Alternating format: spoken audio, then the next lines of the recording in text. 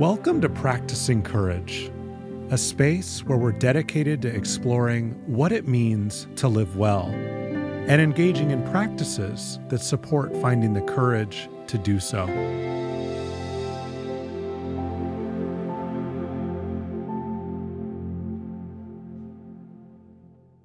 Welcome back. I'm so glad to be with you today. Before we get started, I have a couple quick things to share. First, yesterday, September 4th, was Labor Day in the United States. Now, if you're not familiar with Labor Day, it's been a national holiday since 1894 that honors the U.S. labor movement and was originally pushed for as a federal holiday to recognize the many contributions workers have made to America's strength, prosperity, and well-being. On the heels of this holiday, I wanted to share a practice that feels somewhat related, in that it will invite you to bring your attention to the ways in which our lives and experiences are connected and interdependent, including the many ways we support one another that may often be happening under our conscious awareness.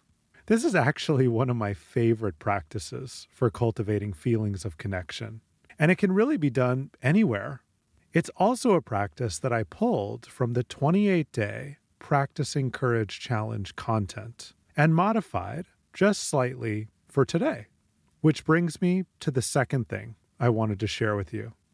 I'm going to be running the Practicing Courage Challenge live again from October 2nd to October 29th. We'll only run the challenge twice per year live, and this is the last time that we're going to run it in 2023. So if you'd like to, I'd really encourage you to join. I built the challenge to be a robust learning and practice experience that builds on itself over 4 themed weeks. In week 1, we focus on cultivating calm. In week 2, clarity. Week 3 is dedicated to practices that support courage. And week 4 is all about connection, which is where this practice today comes from. Each week includes 7 practices, and you'll get a daily nudge via text or email. In total, I created 45 micro recordings, which are made up of 28 practices, 1 per day, and 17 brief talks, which you'll have lifetime access to if you sign up. Now, during the month-long challenge, I'll also offer 2 live events where we'll have the chance to connect over Zoom Live, practice together, and discuss how it's going. And if you register before September 17th, you'll receive early bird pricing on the challenge, which is 20% off. You can learn more or sign up at practicingcourage.com. All right, that's it for an intro. Let's dive in.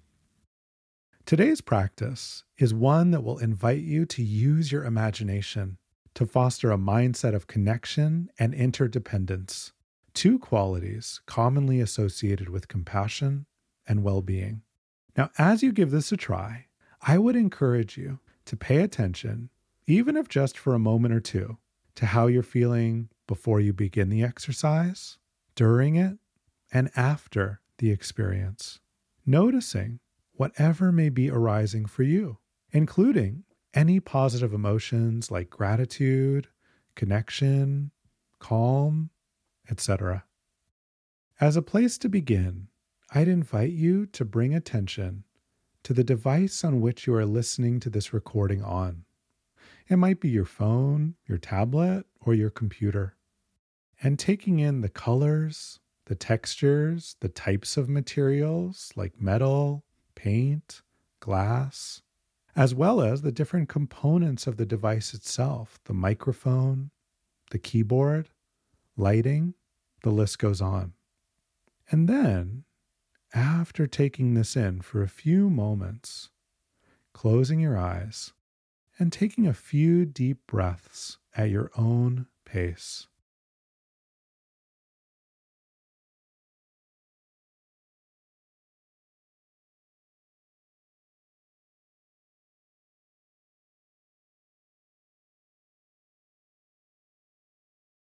Now, when you're ready, letting your imagination run, bringing your awareness to all of the people who may have contributed to this device being here in front of you. From the person who sold you the device, to the truck driver who transported it to the store where you bought it or delivered it to your front door, to the workers in the warehouse who loaded the truck or the plane with the devices to be shipped to the store, to the team on the assembly line who built it, to the metal and glass workers who may have sourced the materials and gotten them to the warehouse, to the designers who originally designed it, sitting together, coming up with sketches, drawings, models, to the engineers who built the technology encased in the device, allowing it to run. You can sort of see where this is going. Letting your imagination go. Recognizing and bringing awareness to all of the people involved in this device being here with you now. And then looking more deeply, perhaps more expansively, recognizing the interconnectedness that can be found when you look in this way. As you let your imagination run, you might even bring to mind the truck driver who drove it to the store or your home, and the fact that they drove on roads that were built by many other people. And those people who built the roads used tools created, once again, by many other people. And the meals that the construction workers, the engineers, the truck driver ate came from the work and care of many others, as well as the environment. The sun and the rain that allowed the food to grow, the farmers who nurtured and tended to the land, to the grocery store workers who stocked the food, etc.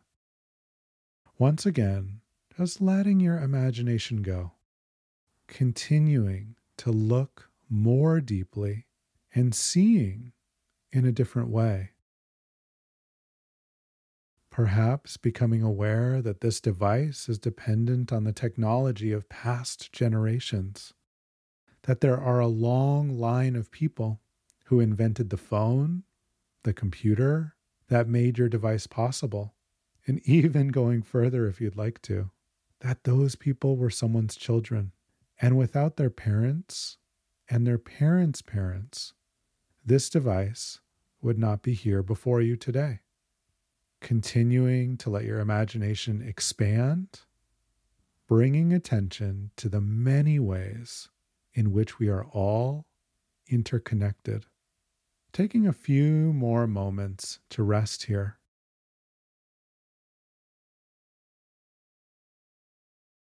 As you do, noticing what might be arising for you as you look in this way. Are there any emotions coming up? Awe, gratitude, or anything else as you bring attention to the vast ways in which we are connected?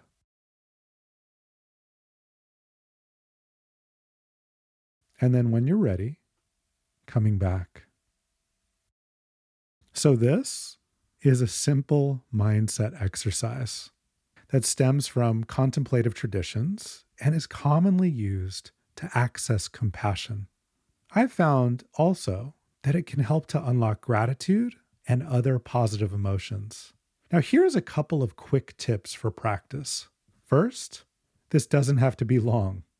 Sometimes when a delivery driver drops a package at my door, I'll take just a minute or two and do this practice.